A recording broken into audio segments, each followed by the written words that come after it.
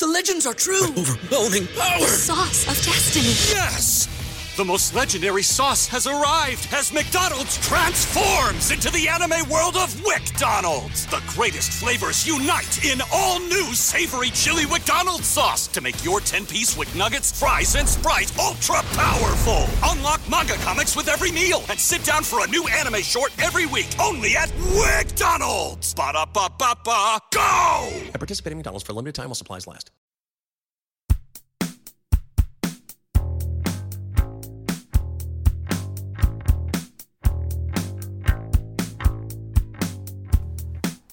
Oh, hi, everybody. Welcome back to Critically Acclaimed, the movie review podcast where we have an explosion sound effect in 5 seconds. It's a long time to wait. Oh, I wasn't counting. No! Anyway, this is our show. We do 5 seconds of dead air. You don't want that. That's really unprofessional. I thought the suspense would keep people riveted. Anyway, my name is William Bibiani. I am a critic for The Wrap. I also write for Slash Film, and everybody calls me Bebs. My name is Whitney Seibold. I, too, am a critic. I write for Slash Film. If you read a Star Trek article on Slash Film, there's probably like a 60 to 80% chance that I was the one who wrote it. That's all I do. And if it isn't about the new show, like Picard, it's more like a 95% chance that you wrote it. Yeah. Because you do the retro stuff. I do all the retro. I wrote an article about Tuvok recently from Star Trek Voyager. God. I'm glad now we have Finally an article about Tuvok. Yeah. My argument was Tuvok is a better Vulcan than we've ever had on Star Trek previously. Mm-hmm. Well, he's more committed to it. Every other Vulcan was all about, like, do I really feel Vulcan enough? Yeah, there was always this, torn between cultures, and it stemmed from another article about Spock. And how there are two Spock fans. Yeah.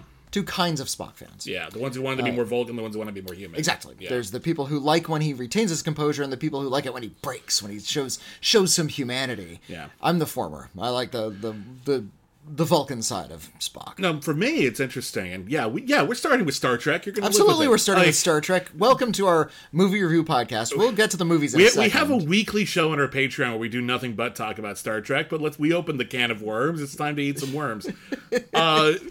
Klingon bloodworms? I actually struggled with that. Like, what version of Spock do I care about the most? And I realized, it wasn't until I realized there was an episode of the new series Strange New Worlds, where they actually reframed Spock's struggle as not like, am I half human and I'm trying to be more Klingon, or am I half Klingon and trying to be more human? Sorry, yes, that was just, you're the one who brought up Klingon bloodworms. Okay, that's on you. Excuse me. All right, but am I half Vulcan and I'm trying to be more human, or am I half human and trying to be more Vulcan? And another character brought up, has it ever occurred to you that you're neither and both? Yeah. That you're its own separate thing? You are not part of this like binary human Vulcan equation? And I was like, that's it. That's the Spock I like. Yeah, he's in the middle. He's trapped. There's conflict, but it doesn't even have to be. It's just he's both things. It's okay. The new show Strange New Worlds gave Spock, like, they made him so jovial. Like, he's a lot more warm and relatable. He's you like say that, but he's still not Spock. He's not the stick in the mud that I always liked him to be. I like the Strange New Worlds Spock. I like Strange New Worlds a lot. I like that character too, but he's very different. All my love to Leonard Nimoy. He's amazing. All my love to Zachary Quinto. I think he did a good job, even though the movies aren't all well written. I really like the new Spock. Yeah, Ethan Peck is the actor's Ethan name. Peck. Gregory Peck's son or granddaughter? Son or grandson? I don't know. One or the other. Anyway, we are reviewing movies now that we don't talk about Star Trek. Here's what we're reviewing this week on Critically Acclaimed. We're reviewing the Super Mario Brothers movie. Yeah, we saw it. Yep. We're reviewing the new Ben Affleck film Air, about the creation of the Air Jordan shoe. We are reviewing the new comedy film Paint, starring Owen Wilson as a very Bob Ross-esque public access painting show host. He's not actually Bob Ross. He's not actually Bob Ross. They legally distinct character who looks and acts exactly like Bob Ross. I didn't see that one. Yeah. I'm not going to be talking about it. But now I'm kind of glad I didn't, because that sounds bad.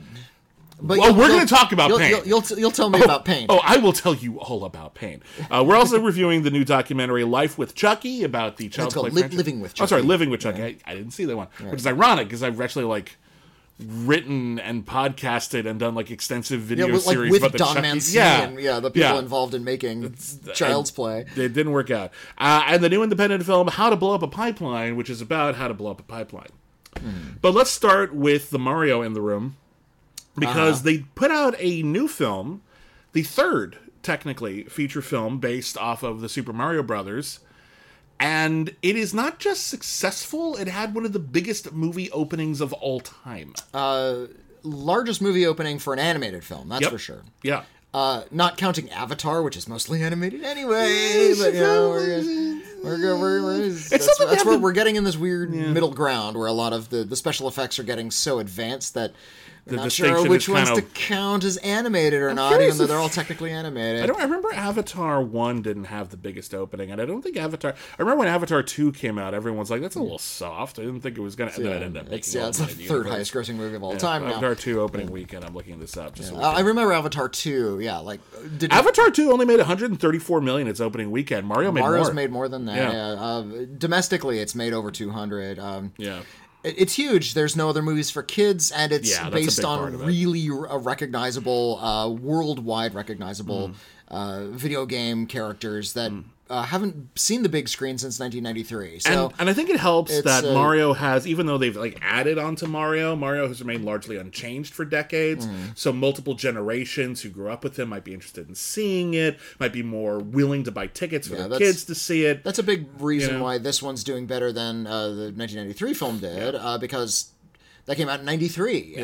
There were there's 4 Mario games, Super Mario Brothers games at that point. There's also Mario Brothers and a few other spin-offs, like Mario's Time Machine for the PC, which was an educational game. That kind of stuff was around. But the proper official Mario games, it's only been, they've been less than a handful. They've been less than 5. So there weren't so many, and also Nintendo, unlike a lot of the other consoles, especially today, was very specifically geared toward a very young audience. Never afraid to just be games. It was we are a console, we have fun games, kids can play them, it's very friendly. And that was their business model, and it still is. It's one of the reasons why Nintendo, more than any of the other game consoles, is still really big on mascots. Because mascots make your big corporate product seem friendly. And that's what Mario is, even though we know the story. Bowser kidnaps Peach, Mario rescues Peach, and sometimes they all go go-karting together. But Mario doesn't have a very deep backstory or journey to take. He's not a character. He's something you put in a situation, and everyone's fine with it. A figure you manipulate. It's this friendly cartoon shape, and that's all he ever needs to be. And you know what? I played Mario games incessantly as a kid. Absolutely, they're great games for the most part. Great gameplay, weird fantasy worlds, great music. I love them. Music's great. Koji Kondo is the name of the composer for those early Nintendo games. To cite, he produced it, and he also created Mario. His name is Shigeru Miyamoto. And one of the great game designers. Period. He's If all he did was Mario, he would be a champion. But he's also done other things as well. I don't even know if we have a comparison.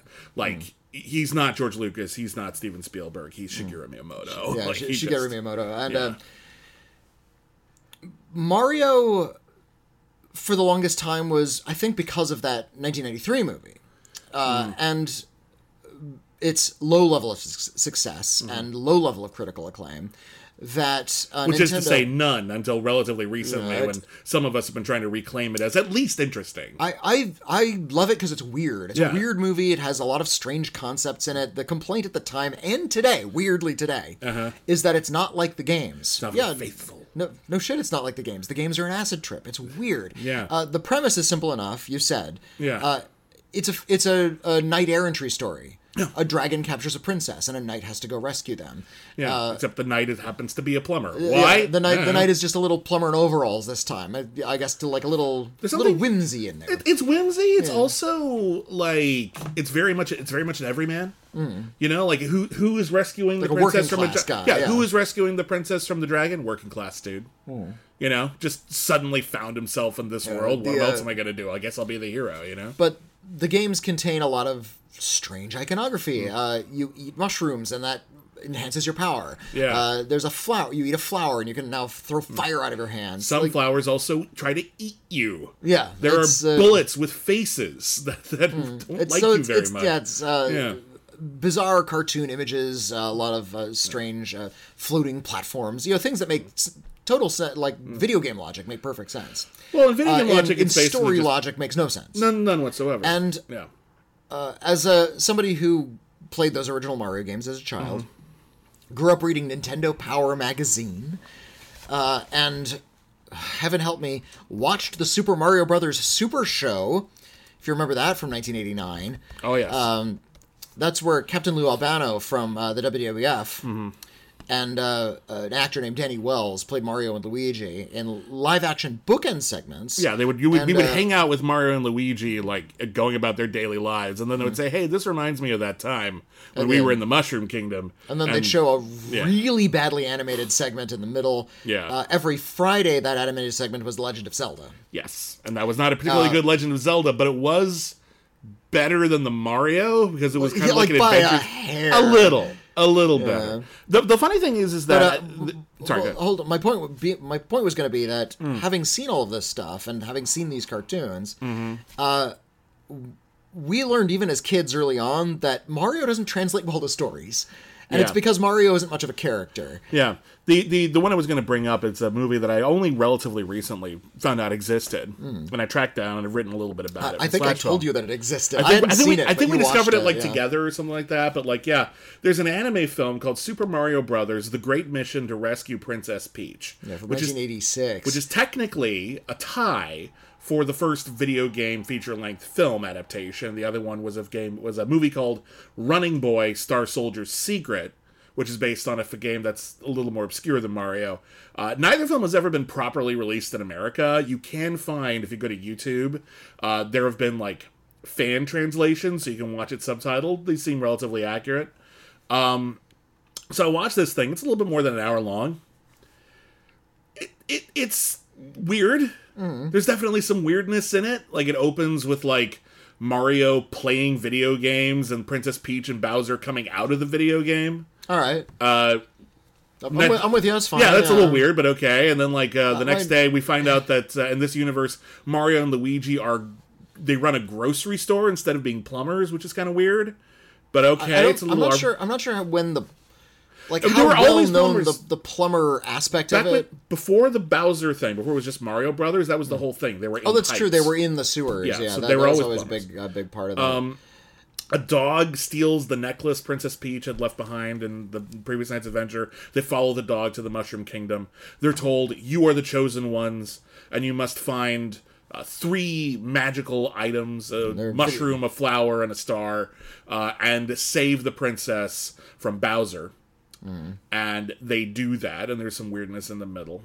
But what's interesting about that film, there's some odd bits. There's some bizarre asides where Mario dresses up like Pancho Villa and shoots guns in the air, and that feels out of place. The ending is kind of annoying because it suddenly introduces a new character who's a new love interest for Princess Peach, who is never shown again. It's just completely dissatisfying. But there are things in that movie that are kind of interesting, and they're kind of important to Mario because that movie did a few things for the very first time. Okay. Not even the games had done this yet. The movie was the first time they clarified that Bowser, aka King Koopa, kidnapped Princess Peach because he wanted to marry her. Okay. In the game, he just kidnapped her. Yeah. His motive was unnecessary. He's a monster, he kidnapped the princess. So that came from there. Luigi being taller and thinner than Mario, that came from there. We take that for granted. So it's an interesting film, and if you're interested in Mario's sort of cinematic history. I don't think a lot of people might be, given the popularity of the new film. It's worth seeking out. It's an hour. It's kind of weird, but it's definitely worth seeking out. I'm glad I did it. Yeah, the Bob Hoskins, John Leguizamo, Dennis Hopper one is very entertaining, but it came from this perspective, I think, as much as I enjoy that movie. It came from this perspective that a lot of people had, I think, when they were adapting video games, specific video games, to movies. That video games needed to be fixed. That they were fundamentally, and I know that they're more simple or more abstract, yes, but that there was something fundamentally wrong with them, and in order to turn them into not cinematic. In order to turn them into a movie, they needed to be changed in almost every way. And the irony is that this was never going to work for audiences, because the people who liked the game weren't going to be happy to see the game so dramatically altered arbitrarily for the most part. And the people who didn't like the game weren't going to go. I suppose so. So you're not helping anyone. I did like the game, and maybe I was just open-minded as a child, but I appreciated that there was going to be the movie version, right, which could stand alone, and I'd be okay with that. I'm not actually saying that no one liked that movie. I didn't want the movie to just sort of replicate the game experience. I'm not criticizing your appreciation of that movie. I'm saying I can appreciate why it wasn't particularly popular. Why the main Mario audience didn't embrace it, although some of us weirdos did. Very briefly, the premise of that 93 movie, if you haven't seen it, also involves a necklace and going into the sewers, like it goes into the sewers, but rather the premise is that the meteor that destroyed the dinosaurs like millions of years ago actually hit so hard it rent dimensions. It rent the universe asunder and split Earth into two separate dimensions. Yeah, one where the dinosaurs lived and one where they died. Yeah, one where they lived, one where they died, and the one where they lived, they continued to evolve into hominids. They turned into like bipedal, but they look human, which always felt like we didn't have the budget for all that reptile makeup. Oh, it was fine. I thought that was arbitrary, cool in a sci-fi kind of a way. I never understood why they look like humans. There's some evolutionary theory about how as creatures evolved, they would inevitably look like us. Yeah, that there's something like about survival instincts that like dictate certain body structures. And you know what? When we run into more like intelligent species that look like us, I will take that seriously. Until now, it feels pretty egomaniacal. Actually, right now it's actually like kind of crackpot. It's not a lot of actual scientific basis to that, but there's a theory about it. Yeah. And they end up going back and forth between these dimensions. In the dinosaur dimension, King Koopa, the character is played by Dennis Hopper, has laid waste to the world. Yeah. Consumed all the resources in service of his fascism. Yeah. It's this fascist dictator character. Everybody lives in poverty. The city is very, Blade Runner light. It's like kind of run down, scummy city. That's just what movies looked like for a while there. Anything vaguely futuristic looked pretty Blade Runner-y for at least the first 15 years after Blade Runner, I think. And it started to calm down a smidge. There's fungus everywhere, but it looks like athlete's foot. Like it's this kind of it's really weird, grimy, gross-looking stuff. And it was kind of about waste. About society wasting the world. Yeah. That's what Koopa, and what he wanted to do was infiltrate Earth and steal our resources. The irony, of course, is that on Earth we have wasted the world through the use of oil, which is dinosaurs. Isn't that, they never bring that up in the movie. That would have been interesting. That would have been an interesting thing to bring up, right? Oh, you have a lot of oil here. What's it made of? Well, King Koopa, we didn't want to bring this up. No, we look bad. Hey, that Sinclair gas station. Why is there a dinosaur on it? Oh, shit. Well... anyway. Yeah, but that movie was weirdly... Like, it actually had, like, a message in that. Yeah. Not a complicated one. Something little kids could understand. Not even necessarily a cogent one all the time, but by God, it had an idea. It was kind of environmentalist, it was anti-fascist, and it was kind of anti-commercial. Yeah. And ended up not being a very commercial success. And it wasn't very commercially successful. Kind of shot ourselves on the foot there a little bit. Fast forward to 2023. Yeah. And we have a Super Mario Brothers movie. It's called The Super Mario Brothers Movie. It's completely animated. Completely animated. It's being released in conjunction with Illumination. No, well, I was going to say with 2 amusement parks Yeah. that are opening in Japan and in Universal Studios here in Hollywood. Yeah, the Super Nintendo Land. Yeah, Super Nintendo World. Whatever it's called, yeah. And you can tell, looking at this movie, Shigeru Miyamoto is one of the producers on this movie. Yeah. This is a commercial for Nintendo. Feels like it. It feels like a very carefully constructed way to advance a brand, and never feels like an important story that needs to be told. And I want to clarify something here, because you say important story that needs to be told, and I think that there is a fallacy that some people believe about film critics. I've heard it said, not every movie is Citizen Kane. We don't expect Super Mario Brothers the movie to be Citizen Kane. No, but I want a good Super Mario Brothers What I would like is a good Super Mario Brothers. What I would like is a movie where it feels like they were trying to make a good movie. Yeah. And that's the thing with the Super Mario Brothers movie. It is nicely animated, very colorful, attractive to look at. It's not hard to watch, but it is not in service of anything other than selling Mario. It's everything that we were like kind of afraid the Lego movie would be before it came out. And then we saw the Lego movie and it was like, yeah, it's an advertisement for Lego, but it's actually... It's about something. Play and imagination. Yeah, it appreciates that at the core of this thing, there is something real, there's something special, there's something human that we can celebrate and talk about. It's still a very silly movie that kids can enjoy without even seriously, consciously comprehending that there is a message to it. But by God, they put something in there. Yeah. And this is literally just Mario and Luigi are plumbers. They go to the Mushroom Kingdom. Luigi gets kidnapped. That's the closest thing we have to a twist, is that they have to rescue Luigi instead of Peach. Mario and Peach go to a few places in the Mushroom Kingdom. At one point, they go go-karting. They fight Bowser. And then that's the end. And no one goes through anything that changes them in any way. Nobody learns, even bothers learning a valuable lesson. It's not even like, Mario had to learn the value of hope, or like even Sonic the Hedgehog is all about him. Like, yeah, I gotta like, he's lonely and he gets a friend. Yeah, exactly. That's part of Sonic the Hedgehog. That's all you need. But it's something. Yeah, it is some effort to treat this not like a commercial or a really long Let's Play of an abstract video game, but to tell a story that people might connect to on a human level beyond, I like Mario.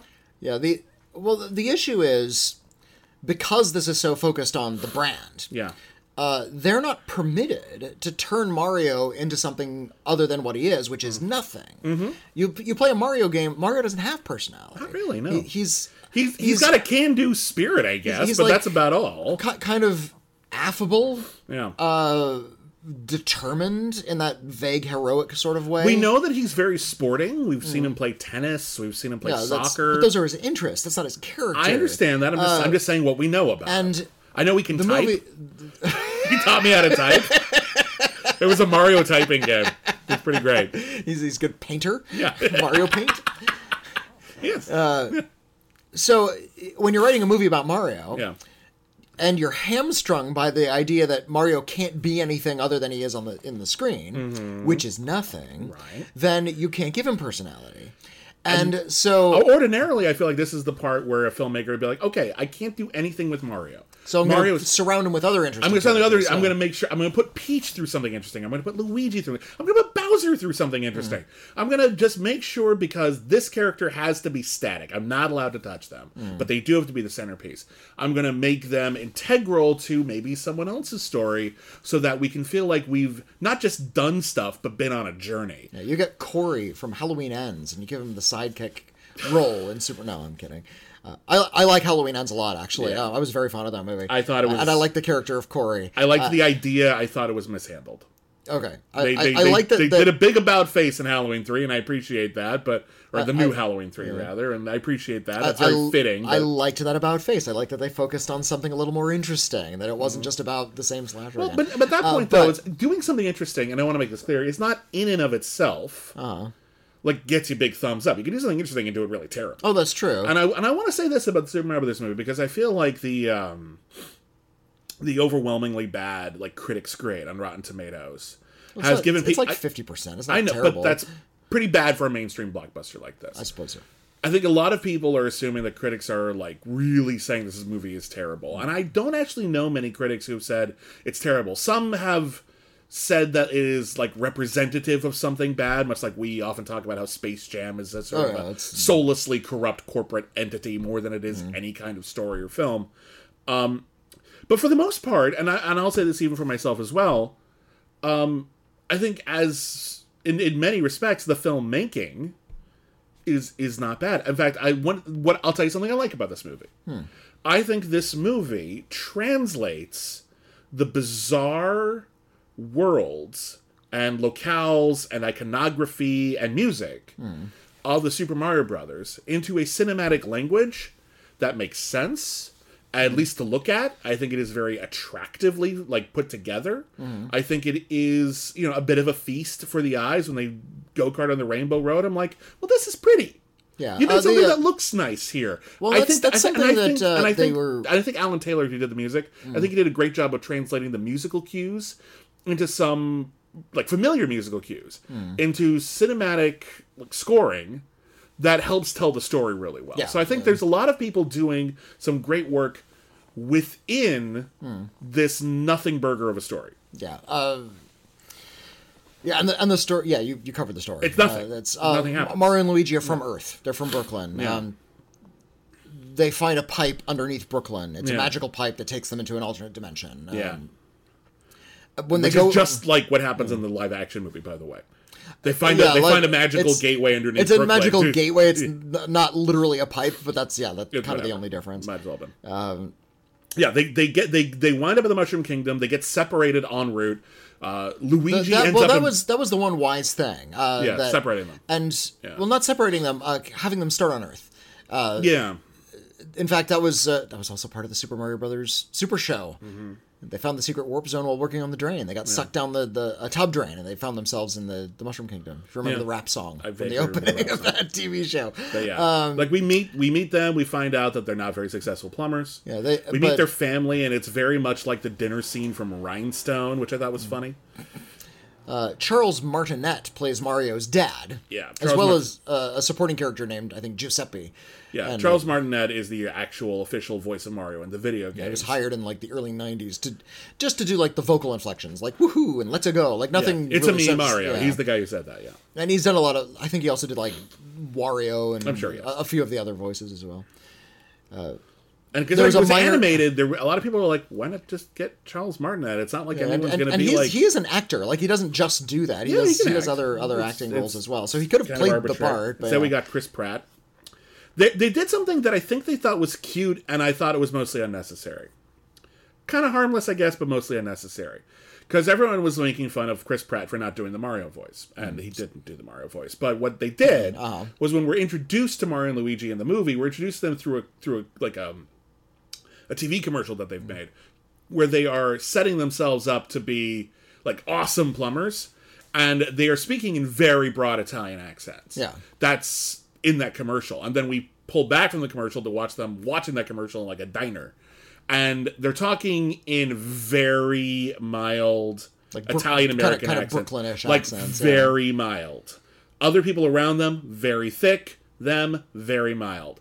I don't know if this was a concession because the actors they got couldn't do really good Italian accents, or even consistently over-the-top Italian accents. Speaking as an Italian-American... I'll say this.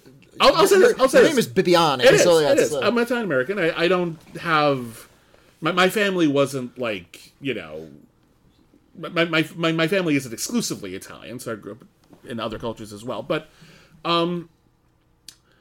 I like that there's an Italian-American superhero, just in general, and I love that he's, like... I love that he's a chubby little guy. I love that he's a chubby little guy with facial hair. I'm sorry, speaking as... I guess I'm like 5'11", but, like, I'm not little, but, like, I like that there's a chubby Italian superhero that we all dig.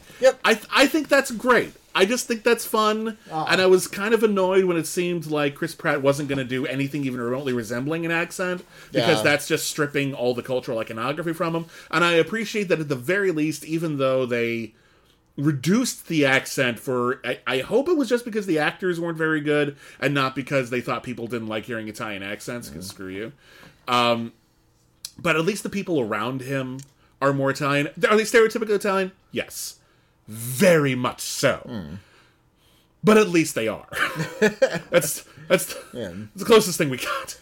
So I appreciated that. I think I still would have liked if they just let them have thick accents. Who cares? But they did what they did, and it's not as bad as the trailer made it out to be. Yeah, the erasure isn't as bad. The erasure, yeah. My issue with Chris Pratt's performance isn't that he doesn't sound like Mario. Yeah. It's that he didn't bring anything to it. No, it's very milquetoast. It's that he sort of gave this and this is the movie in general, is that they're not allowed to bring a lot of character or weirdness into it. It's already weird, but it's been weird for so long. It feels normal. It's really normal now. It's like the Ninja Turtles. That's not even a strange idea any longer. No, it's like it's been strange for so long. It's normal, exactly. Yeah. So you go into the Mario world. It's like, oh, it's 2023. It's been 30 years since the last movie. We have had all this time to get used to this stuff, and now there's like 100 Mario games. Yeah. We're used to a very particular color palette, a certain cast of characters, the function of the power-ups. They go into the world and they just start talking about power-ups. Yeah, you get a power-up, and if you get hit, you lose it. It's like, that's video game language. Yeah. But we're also familiar with those dynamics that when they just say it in a movie, it just sort of makes sense. It's like, I'm fine with it, but you realize that within the actual universe, there is actually no good explanation for that. And you know what? I'm fine with that. I think once you start explaining it too much, you get in the weeds. Yeah, I remember when they did like the Street Fighter movie, and they were like, well, no one can have fireballs. I don't give a shit. Give them fireballs. Yeah. Who fucking cares? In this universe, they have fireballs. Yeah. I don't need more than that. At that point, you're overthinking it. Yeah. You can just do the iconography because that is why we're here. Yeah, but and we get a lot of power-ups, and some of them are cute. I like the cat one. I like the cat one because they actually have like Mario behave like a cat for a little bit. Like there's one brief shot where we see Mario in like the background of a scene, and he's just like pushing his paws up and down on something soft, like muffing. Some people call it making biscuits. My family, we called it the mushy 1-2, but we just call it muffing. Yeah, a lot of people call it making biscuits, but like that's a cute little bit. It's a nursing impulse that cats have. Oftentimes, it's because the cat was taken away from its mother. A little too young. But that's a tiny detail. It's a tiny detail. It's not a whole movie. In fact, I only laughed like twice at this movie. It's supposed to be funny. There was that, and then there was a scene where someone asks Princess Peach, "Who's that new guy?" And she says, "Him. He's not important." And that's the end. Yeah, that's it. That's the whole bit. That's a funny. That was kind of funny because it's a play by recommendation. Anya Taylor-Joy plays Peach. She's fine. Everybody's fine. Everybody's fine. Charlie Day plays Luigi. He's fine. The only one who's actually like, and not just like acting, but doing a character, because like Seth Rogen plays Donkey Kong in this, and he couldn't be bothered to be anyone but Seth Rogen. And apparently he told them, "I'm going to do this as Seth Rogen," and they were like, "Fine." And that's been his approach a lot of the time. The only time you get Seth Rogen because you want Seth Rogen. I get it. Did you ever see the Spiderwick Chronicles? No, I missed the YA fantasy movies. I missed it. I heard it was pretty good, actually. The main character like has this like little goblin friend, and that's Seth Rogen plays the voice of the goblin, and that's the one time I've heard him do like something other than his own voice. Yeah. Kind of like tried to give him a goblin voice. But I'll give Jack Black credit. He's actually he brings Jack Blackisms to it. Like Bowser is a bit more musical in this version. But he's actually acting the character, and he sounds more like a Bowser would sound, rather than Jack Black playing Bowser in like a Saturday Night Live sketch kind of thing. Like that level of effort goes into a lot of this. So kudos for him, I guess. He's the one who I think gets the MVP award in the acting. I would love to hear some of the outtakes. Yeah. You know that some of these actors wanted to go a little more blue. And no, as Mario, it has to be squeaky clean. But there are, I guarantee you, there are outtakes. Did you ever hear the Thundercats outtakes? I have. Yeah, those leaked about a decade ago. Oh, more than a decade ago. I heard those when I was in college. But there was the cast of Thundercats, this classic, not very good 1980s. You say classic. I say classic. It's just old. It was a hit show we grew up with, and I'm just gonna. I'll be generous and call it a classic. I've rewatched it since. It's not good. It's not good at all. None of that crap. But it has a lot of like really pronounced character voices. Everyone's very arch, and when they released an outtake someone had apparently preserved where they mess up their lines and then they say start cussing. They start cussing, but usually they say it. They don't break character because they're trying to keep the voice, so they get to hear snarf, like swear like a sailor, and it's really funny. Snarf, oh fuck you. Yeah, exactly. It's really cute. It's very fun.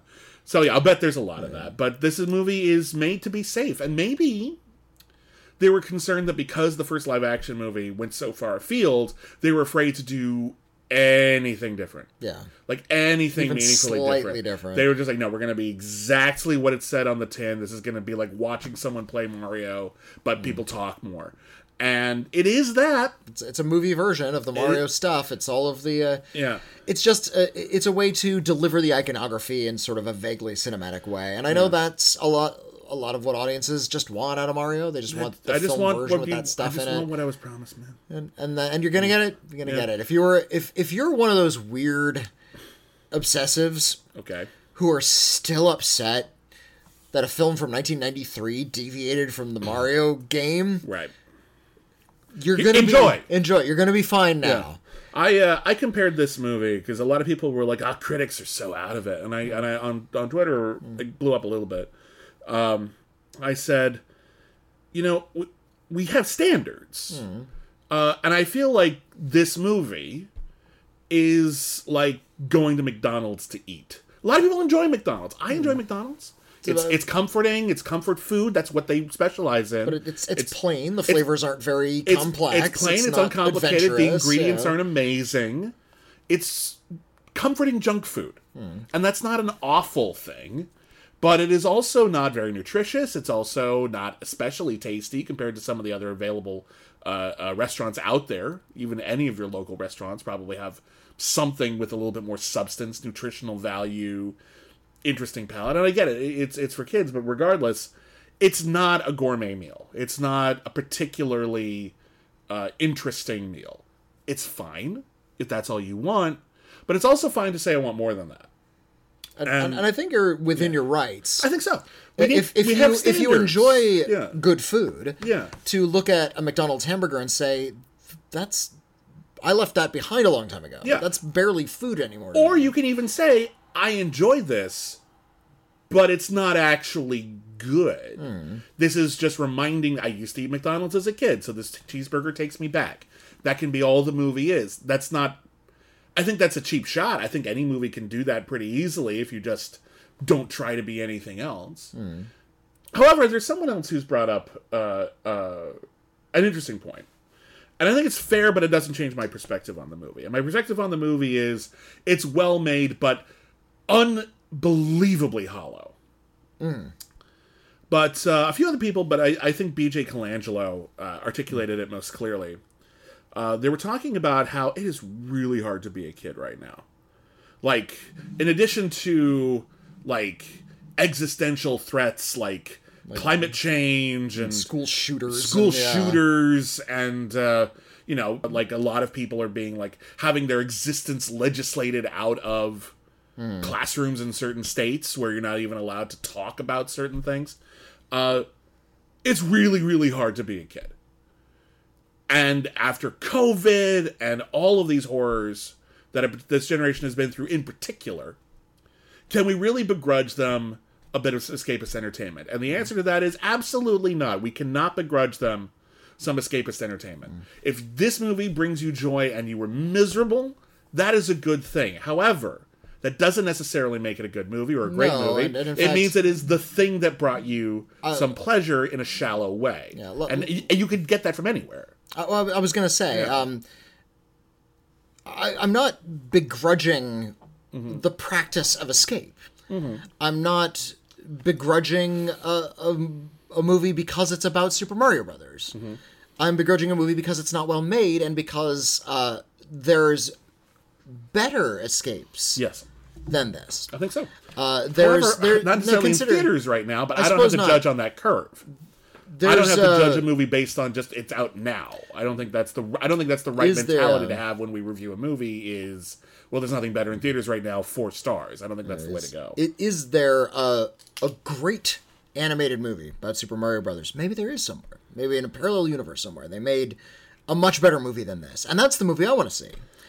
I want to see something that actually brings something really exhilarating and imaginative into kids' lives. Something that maybe litigates a little bit about what Mario is. As sort of, I called it a tale of knight errantry. Maybe bring some of that element into it. Make it feel a little bit more medieval. Maybe a little more epic. That would be kind of cool.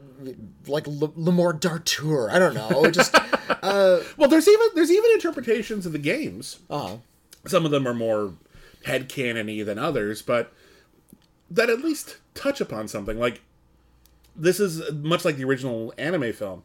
This is a film in which Bowser wants to marry Princess Peach. That's his big goal. He wants to rule everything and marry Princess Peach. But it's been argued by some that Bowser in the games, because he's constantly kidnapping Princess Peach, is actually like a political dissident. She represents a monarchy. Yeah. And he represents an underappreciated group of people. And he is trying to disrupt a system that does not work for them. So you could have had Bowser have a point. Even if we disagree with him, even if we think he's doing it badly, you could have had Bowser saying, I want to make the world right for my folks. And then you could maybe end the movie with everyone living in harmony rather than all Koopa's bad. And they go go-karting together, right? That would be nice, right? Why not? I mean, that kind of cuts you off from sequels, but whatever. There are other villains. They introduced the idea that there are other worlds they could go to. I'm sure they're going to want to go to other Nintendo worlds down the line. They're going to go Smash Brothering. They're going to go there was Kid Icarusing. Another cartoon series I watched. Nintendo was huge in the late 80s. Like, they exploded in the 80s, and they just leaked into all of their media. There was Nintendo cereal, for God's sake. Oh, I hate that Nintendo cereal. And you're alive. That's amazing. It was called Captain N, the Game Master, and that actually has a very similar premise. Captain N is a kid. A human teenager on Earth. There's actually live-action footage in the opening segment. Yeah.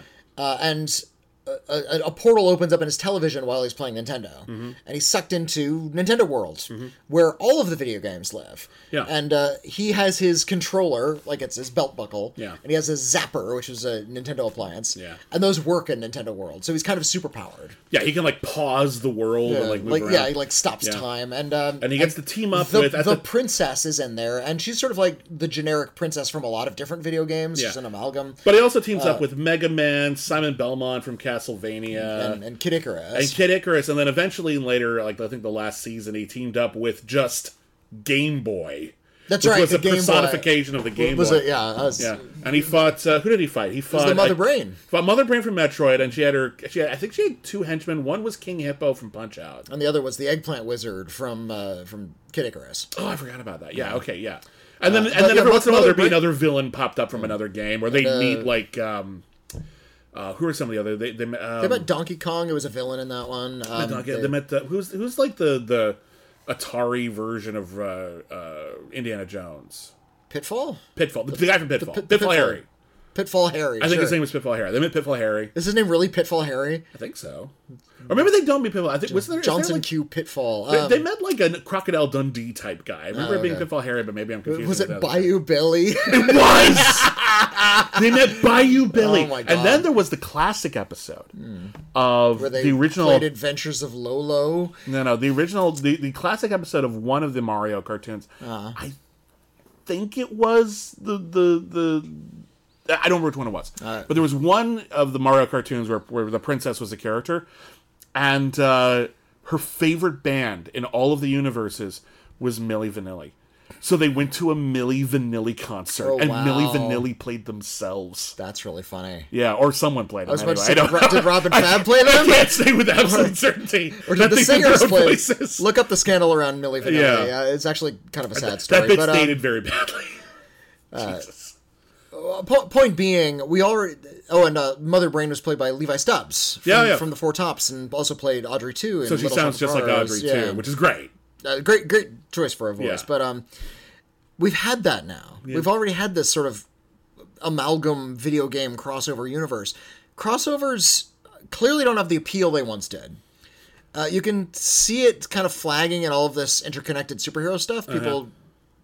This is just a general impression, but it seems people are care a little bit less than they did, like, maybe 5-6 years ago? I think they care when they really care about the characters, and I think Marvel put in the work. I think the DC Extended Universe didn't. They jumped into it a little too fast for those versions of the characters. To have people's, like, hearts the way that a lot of the Marvel characters, they each had their own movie, for example. So it meant something more to them when that Avengers movie came out than when Justice League came out after only a couple of films. I would argue that Nintendo is probably going to do better with this because they are aggressively not changing those characters at all. No. That is exactly the character from the game. Yeah. You met Donkey Kong, great. If you're going to meet all the other characters from the games, it's exactly the one you know from the games. You know them already. You already care. Kate Blanchett to play Samus Aran, and honestly, Metroid's like the one. And Tom Hardy will play Mega Man. And Mega Man is Capcom. I don't know. Right, Nintendo doesn't have that. Nintendo has their own stuff. So you get Star Fox. You could get Legend of Zelda. I'm sure they're going to want to do that. Oh, absolutely. That's the next big one. I'll bet sure. it is. Yeah. If you pay $5 extra at the box office for Super Mario Brothers, you get Zelda as an unlocked character. She appears in the movie. That was a dumb joke. That was a really stupid joke. I have a theory because they don't say in the movie where Peach came from. She comes from Earth. Well, she comes from another dimension. It's implied, but she said she came from another dimension. But she also says there are other dimensions. I think they want you to think she's from Earth. I think we're going to find out that she's actually Zelda. She's Princess Zelda. Or something like that. We're going to find out she's from another game or something like that. And that's the excuse they're going to have to go to another game in the second movie. I think they set that up. The one I want to see is my favorite Nintendo game, which nobody else likes but me. It came out in 1990. Gumshoe? What is it? No, it came out in 1990. It was called Star Tropics. Oh, yeah. And it was like an island adventure story. You're sort of boring American teenage boy, and you're armed with a yo-yo, and you have to beat up monsters in dungeons, and you solve puzzles and end up finding out that your uncle has been kidnapped by aliens, so it ends up going into space. And it's kind of a little surreal, big, very difficult, and I ended up beating it, so I was very proud of myself. Nintendo property. They made a sequel, nobody cared. Yeah. The sequel is like, I think, the very last game they made for the NES. Oh. No, the last game they made for the NES was... I remember reading about it in a magazine. This is the last game they ever released. I think it was... There's that or Mega Man 6. No, I think it was actually an adaptation of the Jungle Book. Oh, it was the last NES It was like a Jungle Book video game or something like that. I have the one Nintendo game I actually think would make a good movie. Because I think it would actually make a good movie. There's a game for the Nintendo 64 called Blast Corps. Blast Corps. I only made one of them, but it was really, really cool. And it was basically like an interesting twist on the Wages of Fear idea. And the idea is there's a runaway train. Or runaway, speeding vehicle that's like plowing through the countryside. And it's full of like a nuclear bomb or toxic chemicals or something. And if it is stopped in any way, if it is, jumps the track, anything at all, we're all doomed.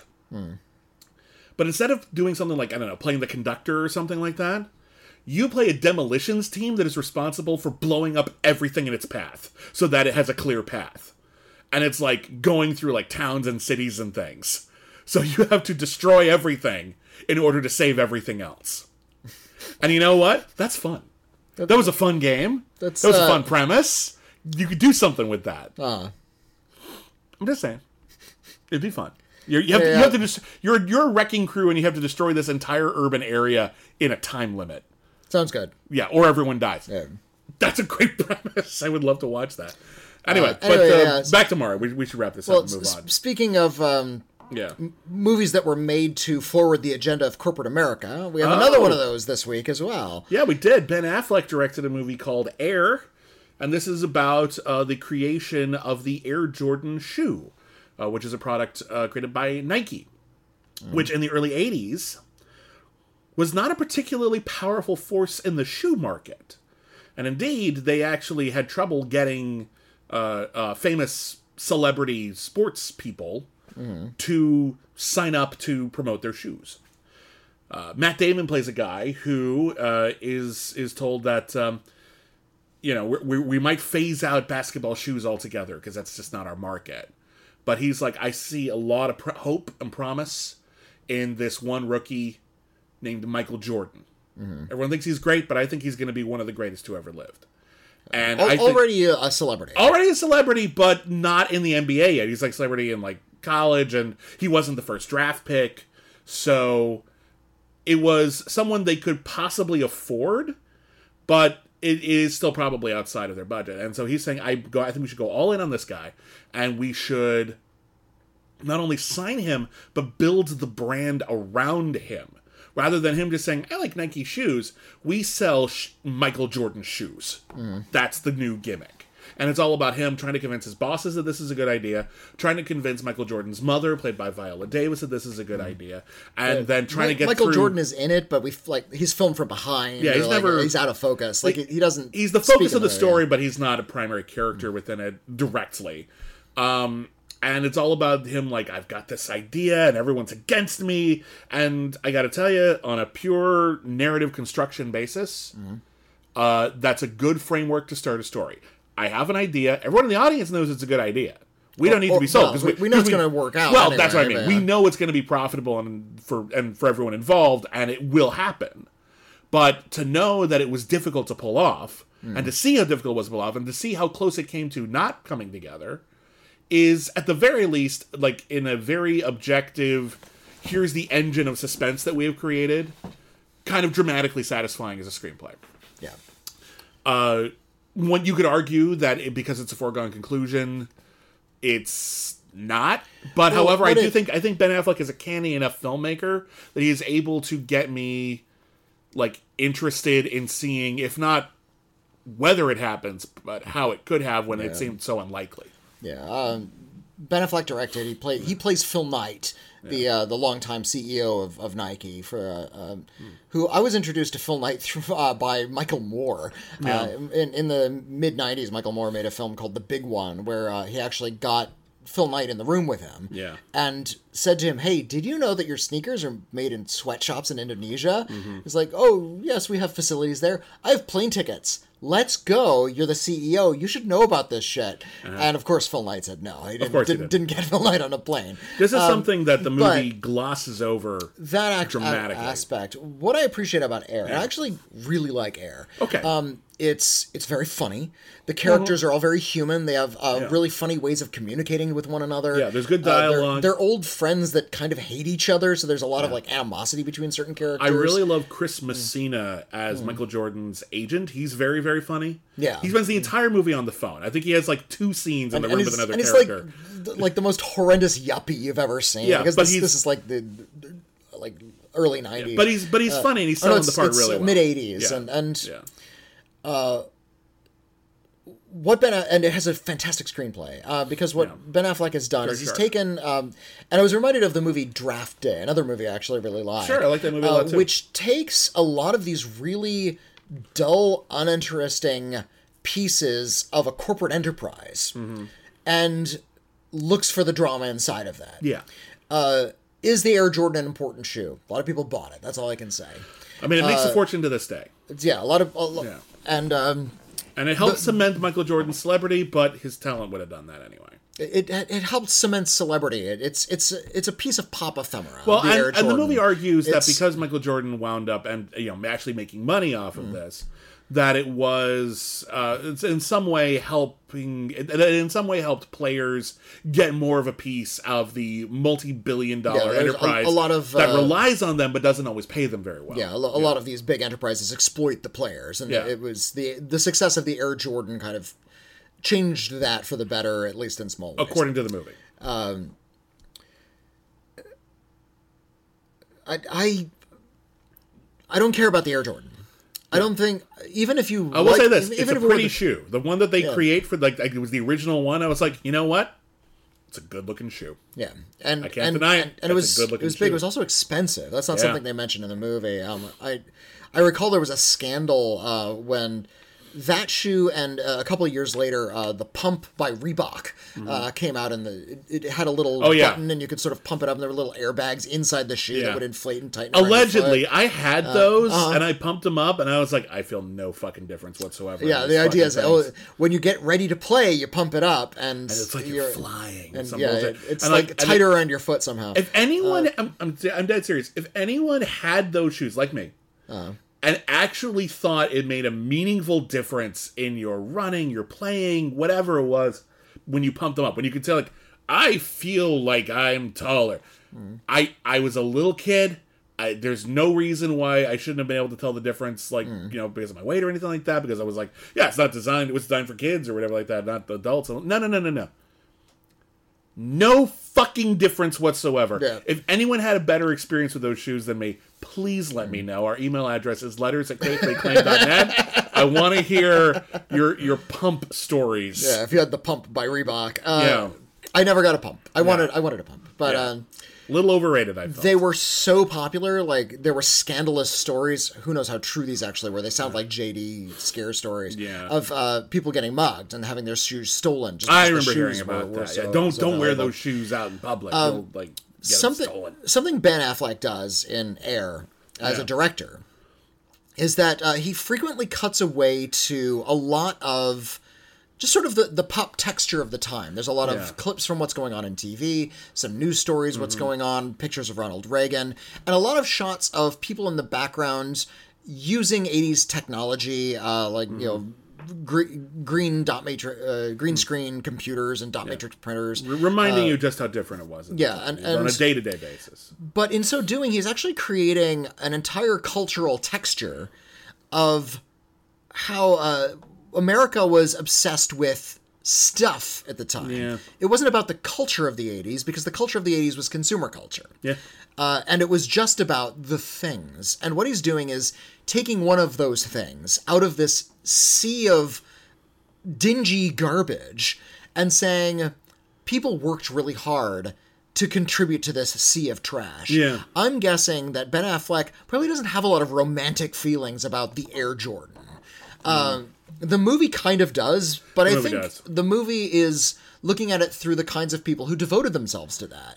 Yeah, I still question that decision in some regard. And Ben Affleck plays Phil Knight, and he wisely plays Phil Knight as kind of a buffoon. I think that was the smartest decision maybe in the whole movie. Like, he's kind of an idiot. He's a little bit of a comedic character. The Matt Damon character is a more serious, dramatic lead. Yeah. No, I like, there's this one bit in the movie where Phil Knight has to, when they have, like, a big meeting, he's so like, no, here's what you're going to come in and you're going to say this. Yeah. This is like, you're going to be acting a bit. And Phil Knight's like, yeah, that's a good idea. Turns out Phil Knight is not a good actor. No. He completely whiffs it. And you know what? That's very funny. It's very funny, and it's very appropriate because it shows that the kinds of people, these titans of industry, are idiots contributing nothing. And yet, at the end of the movie, argues that they contributed a lot. In those end chirons, a little bit. Yeah, that's the thing that I struggle with, because... But I feel like... and that's a way to leave it on an inspiring note. It is. I feel just think it there's a little bit more of a cynical way to tell the story, but I think that would have left it a little flat. And in a weird way... me, a guy who typically loves a cynical ending, feels like this was a little bit more appropriate for the kind of story that Ben Affleck was trying to tell. And I think in delving into this accoutrement, this this trinket that sort of came out of this consumer culture of the 1980s, right, and turning it into something like kind of epic in Hollywood, kind of had it both ways. I think it gave you the inspiring ending, which left for a much more satisfying story. But at the same time, I think it does have a little bit, a pang of bitterness about how something like the Air Jordan was considered legitimately important at one point. Well, here's the problem for me. They're claiming it's important now just because it's worth making this kind of a big movie about it. So I don't think it was, back in the 80s this was important. I think they're arguing that right now it's important. There was another movie that did this very same thing that we just reviewed, and it was called Tetris. Yes. And it was about the making of that video game, Tetris. Yes, and I think that one was more interested in the larger context surrounding it, and was also more interested in Tetris not as just a product to sell, but as a creation of an artist, like someone who actually wanted to out of a political milieu that didn't value that kind of. And I liked Tetris, and I'm going to make it clear here. I mostly like Air. I don't know if there's a better way to tell this story. My issue.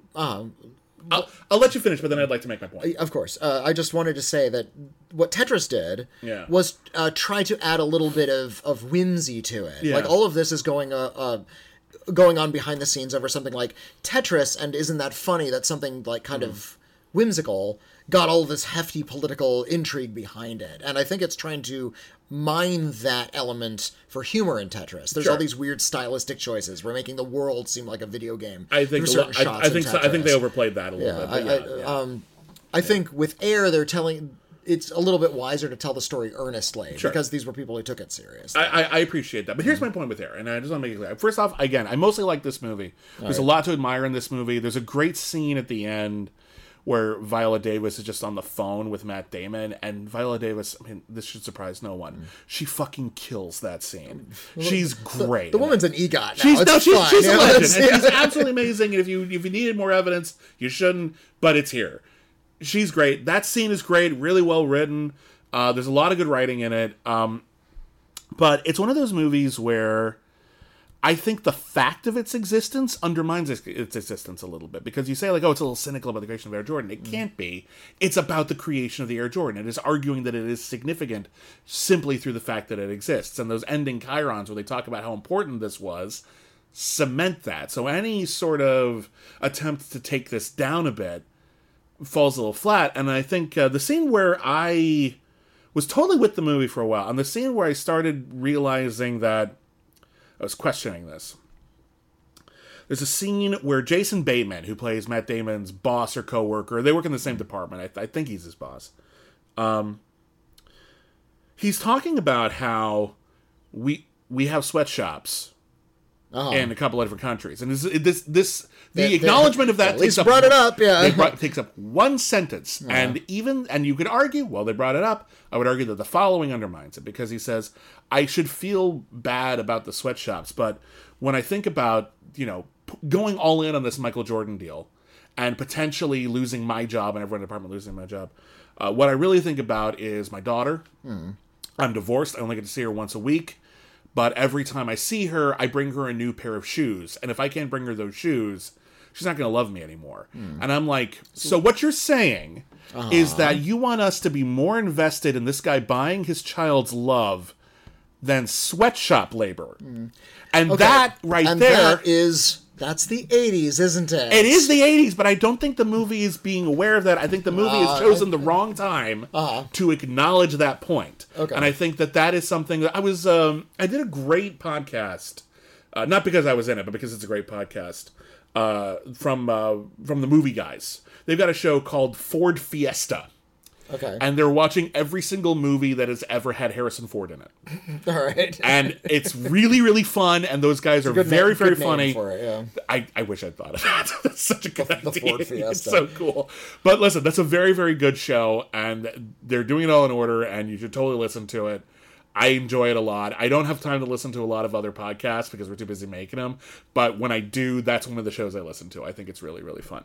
But I did one for them where we talked about Working Girl, which is a movie that I very much love.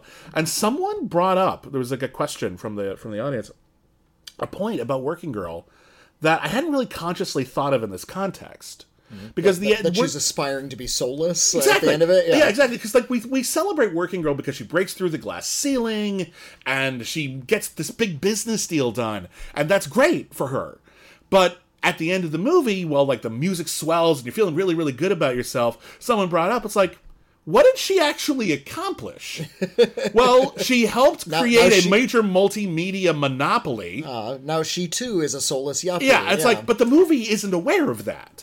The movie isn't making that point. That's something that the movie wants to not deal with because it's trying to be more positive. And I think Air is it has that in there, but I think it's working so hard to make this an underdog story that I think that there are ways to have actually engaged with this and then still had that story. Okay.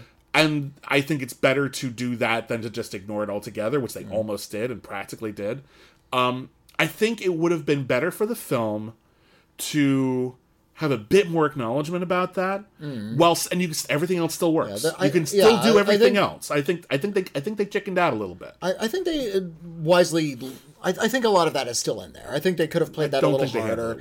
Well. I think this is a movie that does is acknowledging that it's celebrating like a certain kind of shallowness.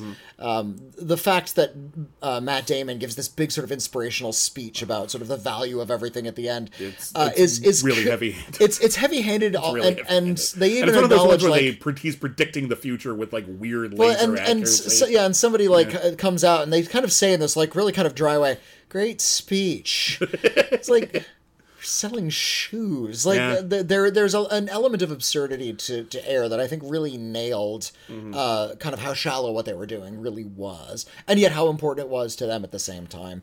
There's a character who shows up partway through the movie. I don't know if it's cameo, so I don't want to say who it is, but he has a very legitimately valuable object in his collection. Yeah, he has a speech about this object, and it sets up a scene later in the movie. Yeah, it sets up a scene later in the movie. It's a scene that probably could have been a phone call, but they add the moment to have an actor in and have a good moment. It works. They left it in, and I think the point was that thing that he had, this object in his collection, does have value. Yes, and I think equating this to that is kind of fucked up. I think it showed that there's not a comparison between those two things. I think if that's the case, I think they whiffed it a little bit because I think they're arguing that it is. I saw it as just the opposite. But it's up for interpretation a little bit. Listen, I criticize this element because I think the movie is really good and could have been a little better. Yeah. And I think that's a little frustrating. And this is kind of one of the problems I had with Argo as well, is that I felt like in an effort to make Argo a movie and satisfying on this sort of like thriller kind of way, Ben Affleck ended up manipulating the facts of the story and making them, for me, less interesting. More feel good? Sure. Less interesting and less mature. And I see that here to a different extent. But it's, again, the acting's really, really good. The writing is mostly really, really tight. I have some issues with it, but I mostly really like this movie. And I do recommend it as well. We gotta move on. Let's talk about... let's just get this fucking thing out of the way. Let's talk about Paint. So like I said, I didn't see Paint, so tell me about Paint. Well, let me put it this way. Paint, it's a new comedy starring Owen Wilson as a painter, is very dry. And if you want to watch Paint dry... Hey, look what you did. This is the film. Oh, look at Mr. Gene Shalit over here. Oh, God, I wish. Oh, what a dream. Like, Gene Shalit is one of the titans of our craft. If you don't know Gene Shalit, he's not as well known today. Gene Shalit was one of the other... He retired a long time ago. He retired a long time ago, and he's not as... He's like 95 now. He's not... I think he's still around. He's not as heavily discussed today as Siskel and Ebert, but there was a time when he was the other TV film critic. Excuse me. Gene Shalit is 97. Wow. Good for him. But my point is this. Just in the 80s, years old. He was also on TV. He was like, there was Siskel and Ebert, everyone knew them, and then you knew Gene Shalit. And Gene Shalit's whole shtick was that he was trying to review a movie, but he wanted to make you laugh. And he was the king of puns. Like, he would come up with a pun. Like, one of the things I love about being a film critic is that it's one of the few artistic mediums where puns are still allowed. And Gene Shalit was a trail. Shut up. I'm not sure if I'd say that. Gene Shalit was a trailblazer in the art of the movie review pun. He was so popular. When I used to work at a store called Laser Blazer, which was the last store in Los Angeles that sold laser discs, besides like a used record store that might have a few in the back. But Gene Shalit had his own line of laser discs where they would release like an obscure old movie. And rather than have, like, the name and the production art emblazoned on the Laserdisc, it was just Gene Shalit's face and then, like, one picture of the movie in the lower corner. That's how big Gene Shalit was. He could move Laserdiscs. Okay? So here's a good Gene Shalitism. Well, to me, funny people is passable, speaking canonically.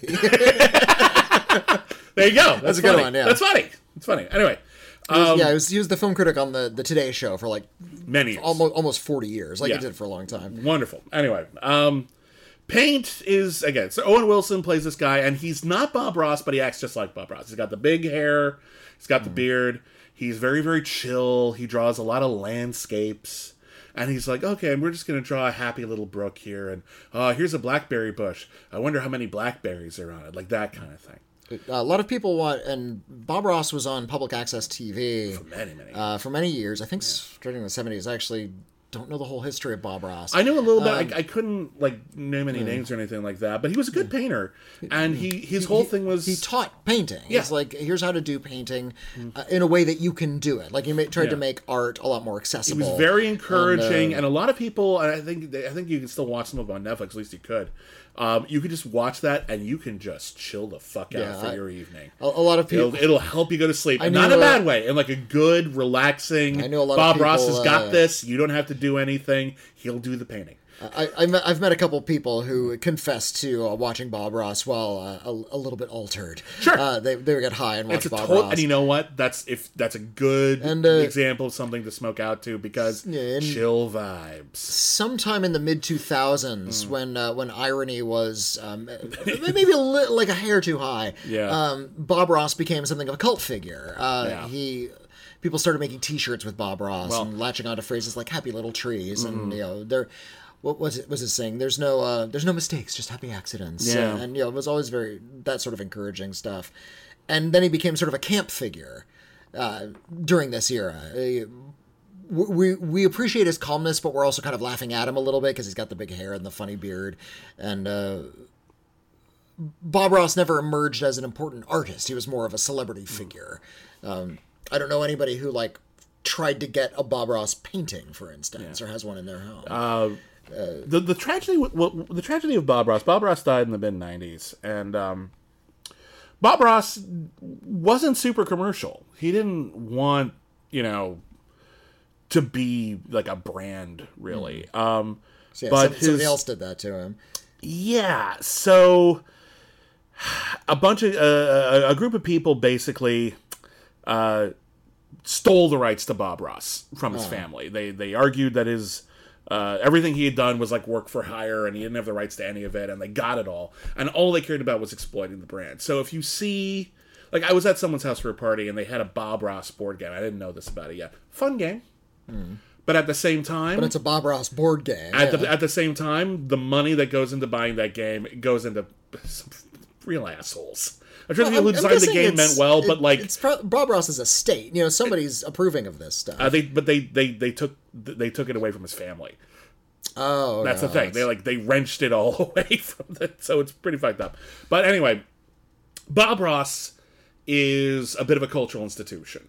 People know Bob Ross.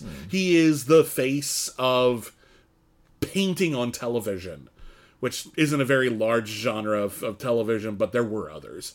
In any case, Owen Wilson is doing a caricature of Bob Ross. He's not actually doing Bob Ross. I assume they wanted to, or they thought about it, but it didn't work out. Does the movie like or hate Bob Ross? That's a good question. All right. This is actually my biggest problem. I have two big problems with this movie. The first one is that it's not funny. That's the worst thing you can say about a comedy, really, is that it isn't funny. And a lot of comedies aren't particularly funny, but they're just kind of amiable. Yeah. I didn't really laugh out loud, but I smirked to myself a lot. I had a good time. And while those might not be the best comedies ever made, I'm also not going to be too harsh on those movies, provided that I felt like I had a good time. It cheered me up a little. This is a broad comedy with a lot of silliness in it, and I think I laughed once. Yeah, that's not good. I'm very open to this. I think Owen Wilson can be very, very funny. I like slow, dry humor. I think that can be really, really great. The idea is that Owen Wilson's character is just really fucking mellow. Okay. And that's a joke you can come back to over and over again. That can be funny in a lot of different contexts. Him in extreme situations. They forget to do that. Oh, wow. They forget to put him in extreme situations where that's inappropriate. So it doesn't really read as good humor. It also is a movie, and that's actually a big part of it, is when you build a movie around a character, especially a broad character, the gag is, what'll they do next? Yeah. I understand this character, so putting them in a weird situation could be funny. The character Owen Wilson plays is so ill-defined that it seems to change from scene to scene. Depending on the scene, he is either a Lothario who is sleeping with every single person, or has slept with every single person in their PBS outlet.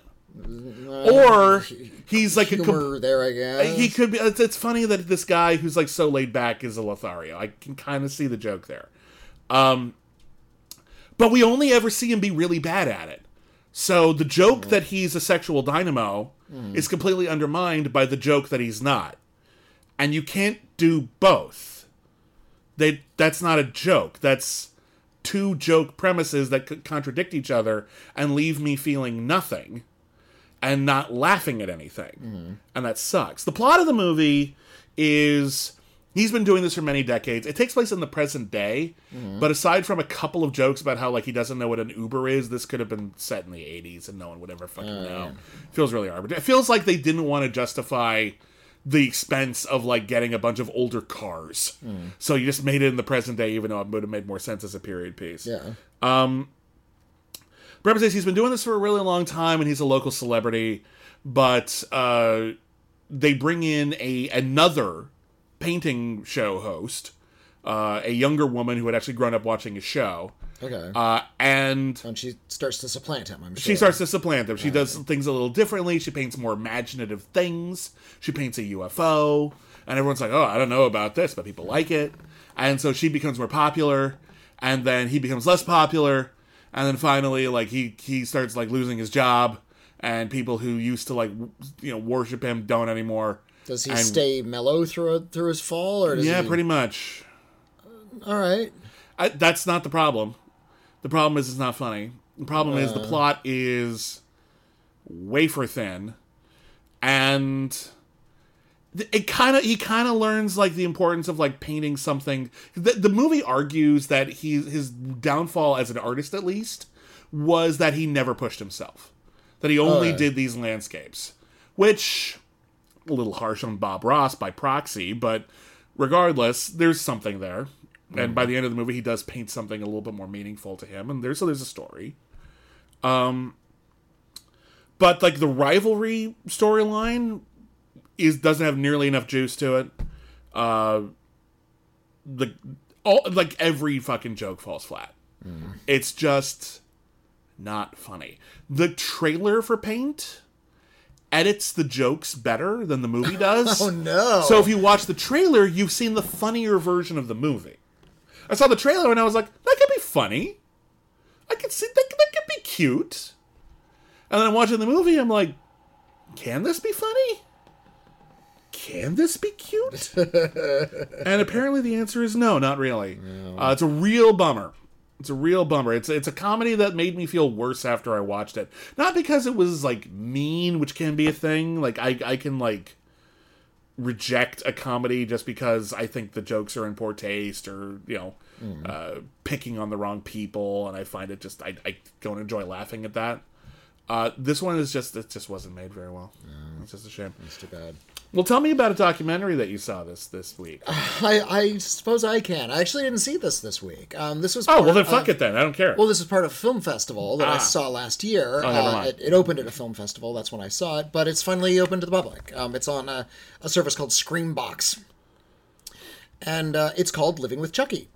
And Living with Chucky is a documentary examining the Child's Play phenomenon. Yes. Child's Play was a film conceived of by Don Mancini, who's one of the screenplay writers of the screenplays, produced by David Kirshner. He actually wrote every single installment of the series, which at least until the TV show, which very few movie series keep the same screenwriter the entire time. That's a very rare thing. So he's actually been in, even though he's had a lot of studio notes, he's had creative control over this thing since the beginning. Yeah, and at some point, I think around Bride of Chucky, the fourth film, he kind of became the official head honcho of the Child's Play. There started to be fewer notes, and he started to have about a lot more. So he directed the fifth one. And, he Ronnie Yu directed Bride of Chucky, and that's a great movie.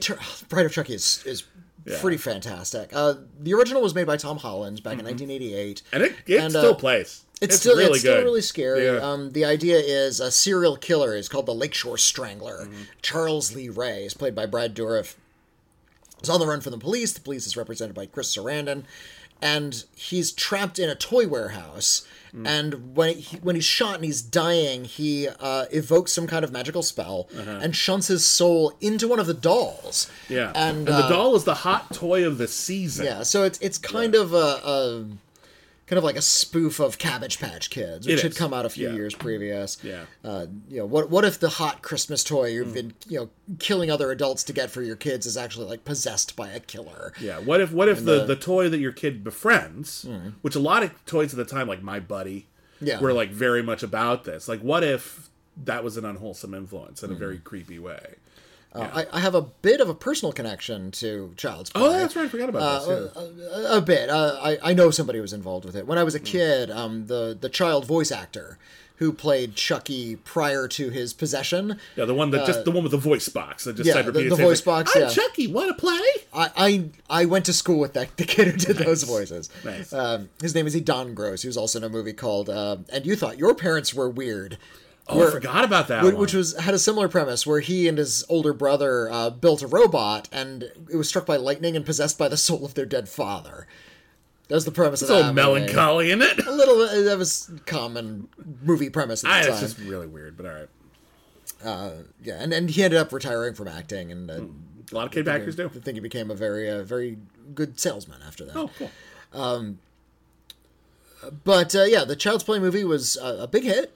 A lot. What I appreciate about the Child's Play movies is when Chucky, the name of the doll, when he springs to life as a doll and starts murdering people, the last expression on their face is one of utter confusion. Yeah, they don't really believe that they're being murdered by a doll. You've lived your whole life, 20, 30, 40, 50 years.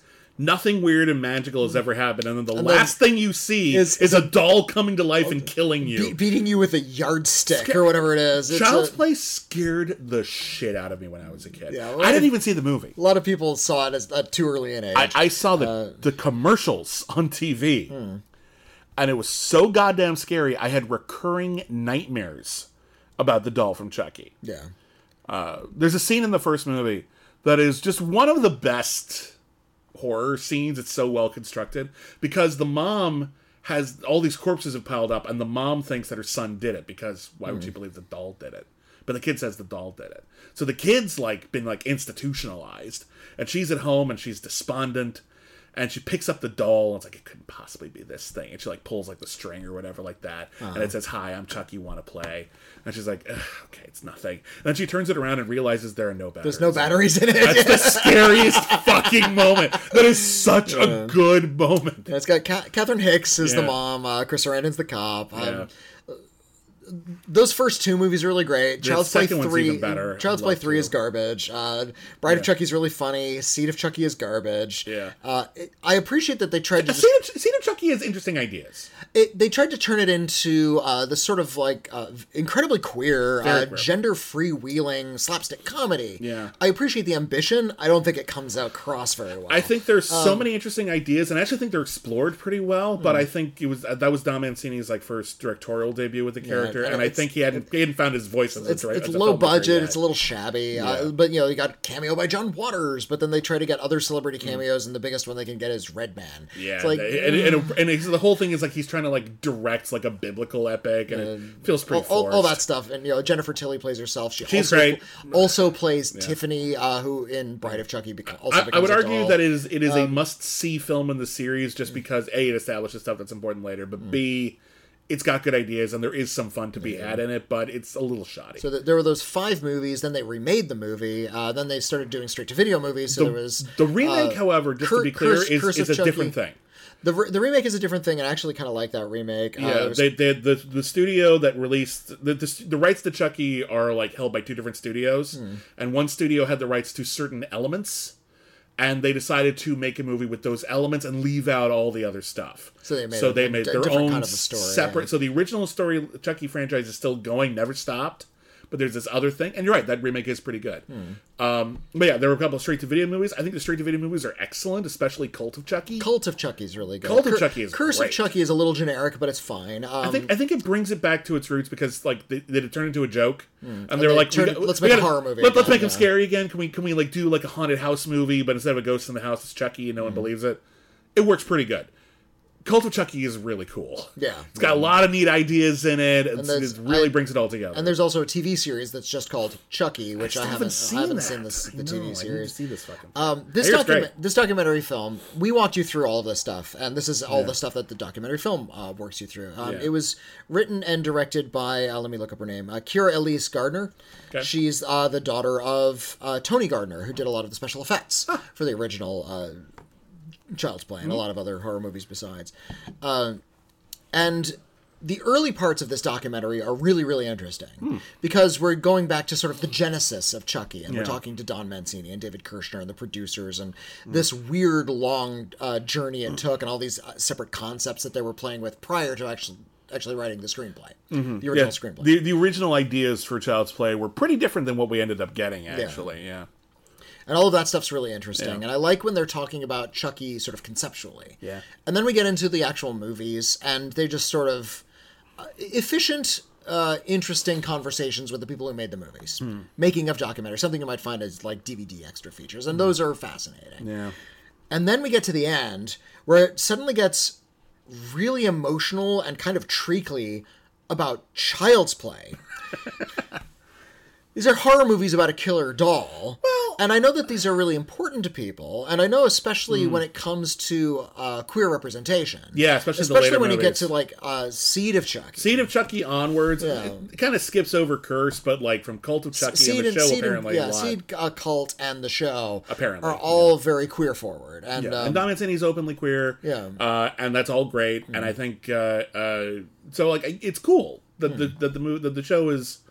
That's cool that Child's Play has gone on a new life without completely rebooting itself, remake aside, but just sort of recontextualizing it, and that's really, really cool. And I appreciate that, considering, again, this has been the same group of people, a lot of them, making these movies. It's been Don Mancini and Brad Dourif, and Jennifer Tilly's been around for most of it. It's got to be emotional for them. Yeah, they spent a huge part of their life making these movies. Does it feel like it's trying to make it like about more than that? Is that why the treacliness didn't work for you? Well, it's because it takes so much of the movie. But we reach a point in the movie where it's just a lot of people being completely effusive about how important these movies are, and it feels like they're puffing it up a little too much. It starts to feel like a puff piece rather than a sort of a genuine exploration, as sort of these curious movies have. Their niche in pop culture. Is it about just like the facts and the history of it, or do they bring in like some talking heads to talk about like what they mean? Unfortunately, it's just the people who made it. But I'm a little less offended that I wasn't contacted. Or there's like some there's some like collectors and fans, but there aren't critics who are like trying to really unpack it and analyze it. I would have liked a lot more of that. Listen, I joke that I would have liked to have been a part of it because I always thought it'd be cool to do that. But I think that's a missed opportunity because I actually think there's a lot going on in the Child's Play movies. Starting with, at the very least, the original film was about capitalism. Yeah. And they had ideas. Those other movies, 3 not so much. But like, there's so much going on in so many of those movies that I feel like an actual discussion of what those movies are artistically might have been really cool. Yeah, even if it didn't come from me, it's irrelevant. I'm not saying they had to do it. Child's Play 3 is set at a military academy. The main boy grows up and goes to military school. It has nothing to do with anything. Well, if you were trying to maybe draw some sort of parallels between the murder of a serial killer and the murder of a soldier, like where's the line there? They didn't bring that up in the movie. No, that's not a thing. Yeah. There's a racial element in the movie that they do not address. No. It's not about there were some ideas in Child's Play 3 that they could have gone with, but they didn't. It's kind of fun to watch. There's some fun set pieces in it, but it's a weirdly conceived film. I will say this for Child's Play 3. It has some of the best animatronics I've seen in any movie. It's pretty fucking good looking animatronics. Yeah. Like, you don't question it after a while. And that's the cool thing about the Chucky movies, and they don't address this in the movie too much, but Chucky has remained in animatronic special effects throughout, even to this day. And I think that's been Don Mancini's mandate. You can't have a CGI Chucky because it will look too real. Yeah, the whole it has to look a little plastic. That's the whole point, is that it looks... Because there's the thing. It's a fucking doll. Yeah. It's got to look like a doll. We know what a doll looks like. So, it's not like you got to create like a fucking space whale. It's a fucking doll. Just get a doll. So, The animatronics are good in that first movie. Yeah. They're just as good in the second. The third, they like actually bothered to put like servos in Chucky's lips, so his lips actually match the words he's saying. Yeah, it's weird. It's really eerie. And I actually like that they ended up justifying that a little bit over time, because they added this element into the story where the longer he's in the doll, the more he becomes the doll. Like, he starts to bleed after a while. Yeah, it's like it becomes part of his biology. So the fact that the doll has like articulation that it shouldn't is part of it. And it's pretty clever. So yeah. And I wish that Chucky had lived in the doll body long enough that they started like having a live actor in there. Like it started to look more and more human. That would have looked really strange. Weird, They never did that in any of the movies. Nah, that's the direction they go. They didn't go, but like But so if you like the Child's Play movies, if you like the it's Child's nice. Play movies, it's a good footnote to the Child's Play movies. It's well put together. They got all the right people in there, but I wanted it to delve. I wanted to go a little bit deeper as to the meaning of these things. Did you learn anything that you just had no idea of before? Was it invaluable to like trivia? I'm a fan of the Child's Play movies, so I knew a lot of the trivia already. That's about right. It was just sort of like fun hearing these people say these things again. Now, if you're a fan of the Child's Play movies and you don't know this stuff, this is going to be kind of eye-opening, I think. It's very intriguing, very well, slickly put together, and they get all of the right people to talk about it. It doesn't feel like there's anything missing. It just feels a little bit pat after a while, and that's the only upsetting aspect. And if you have no interest in the Child's Play movies, you're not going to want to watch this. It's not going to introduce it. It's not going to bring you into this world and give you the sort of like interesting network of ideas and people who are up to things outside of Child's Play. It sticks with Child's Play. So it's a niche project. Yeah. Fair enough. All right, well, the last one we're going to be reviewing, I saw this. I wish you'd seen this. I wanted to have a more deep conversation about I couldn't get out to it. It's called How to Blow Up a Pipeline. It's from director Daniel Goldhaber, who previously directed a really excellent horror film called Cam, which is... I remember when Cam came out. Yeah, Cam was quite good. Wait, no, I saw Cam. Yeah, I think you did, yeah. It's about the Cam girl, right? Yeah, I saw Cam. Yeah, it's about basically someone with an OnlyFans account, and they find out that there is another another sex worker with an OnlyFans account who is masquerading as her. Imitating them, yeah. And they look just like her, they have all the same everything, and this challenges her sense of identity, this freaks her the hell out, she doesn't understand how this is possible, and gradually comes to realize that there might be something supernatural going on. And that movie is suspenseful, well-constructed. It actually cares about the sex work industry and doesn't just demonize it as a matter of course. I think it's really great. And if you've never seen Cam, it's totally worth checking out. This is a very different film. This is a political thriller. And it is inspired by a book that was also called How to Blow Up a Pipeline from an author named Andreas Malm. Mm-hmm. It's a nonfiction book, and I haven't read it, but I was reading about it. And apparently it's about how... climate change, man-made climate change, and the dangers that we now face from it, that are increasing somewhat exponentially, have become such a tangible, immediate existential threat to our existence as human beings and to the planet as a whole, that strict pacifism and trying to talk our way out of it is not going to work. And the only way to actually bring the proper attention to it and to get capitalistic enterprises who rely on climate-destroying technologies and energy sources like oil to change their ways, because all they care about is making money, and that's just what a corporation is. They make money. The only way to get them to stop doing it is to make it more expensive to do that than not to. It's make it more expensive to go about things as a status quo than it is to change and wean themselves off of fossil fuels. And they argue for sabotage as a meaningful and in the book argues moral thing to do. Heavy stuff. Something to seriously consider, because taking actual action to create political change is often, regardless of how far it goes, labeled terrorism. And and the movie argues, and apparently the book argues as well, that if we were alive when the Boston Tea Party happened, that would be written off as terrorism as well. But we look back on it as a moment of complicated, but a moment of meaningful change that ended up being good for the creation of this country.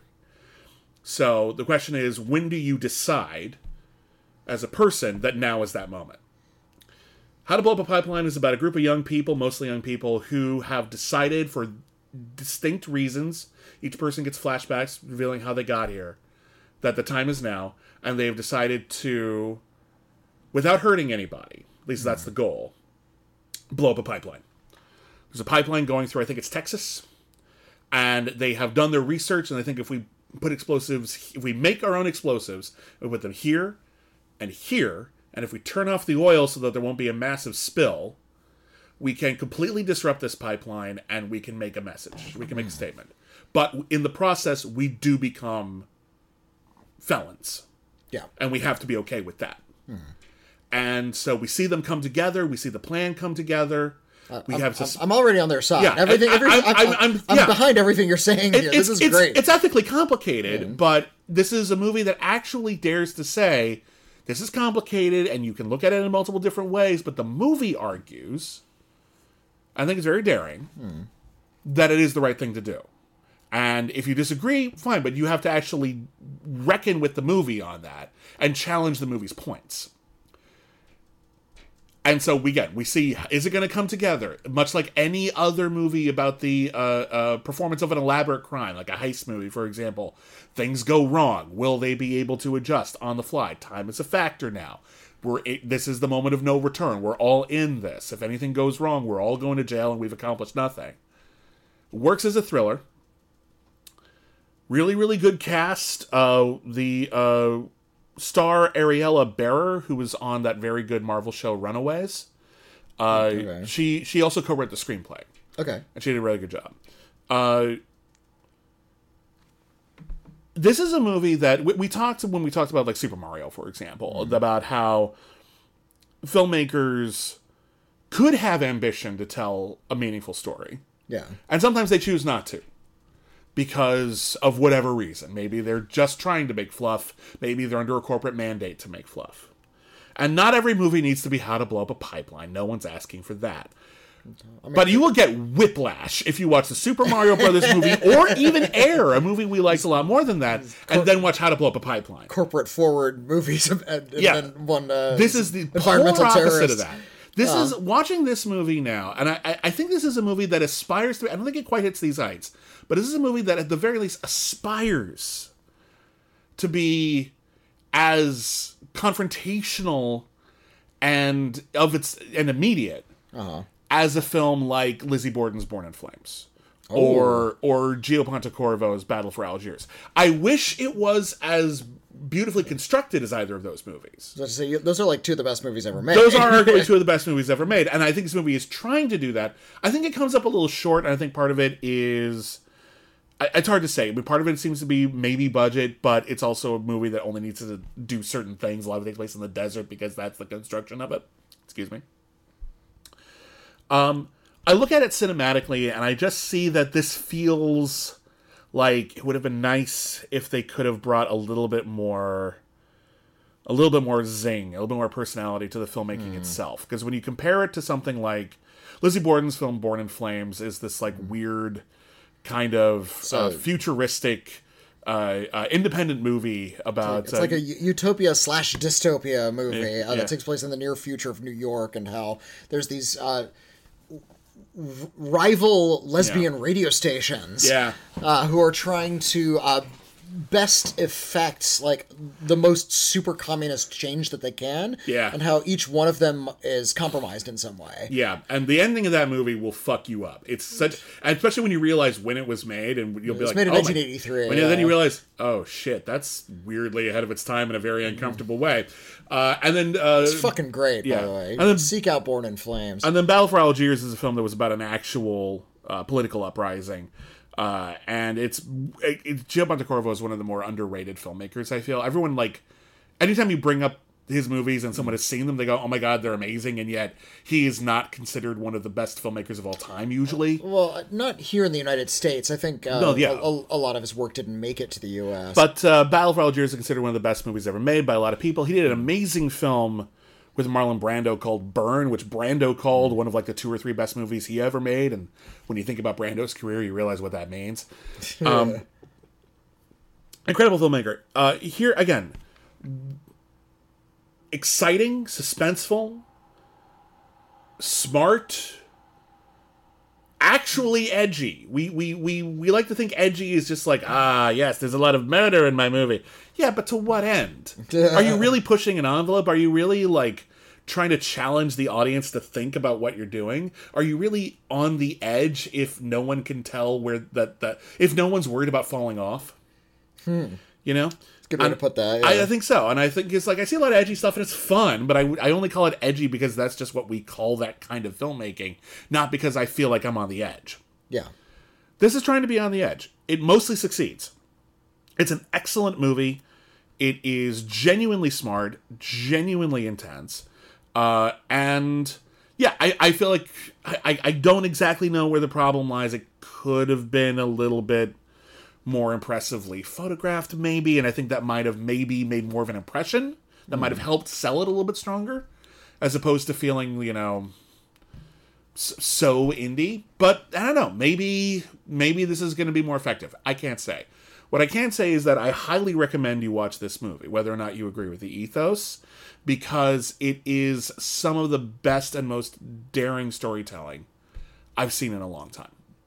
So golly, I wish I had seen this movie. See it. If you don't like it as much as I do, fine. But I think you'll at least appreciate that it is trying to use familiar cinematic language, like heist language, to do something way more immediate, of the moment, and impactful than most movies are willing to do. Yeah. And I think that alone makes it exciting.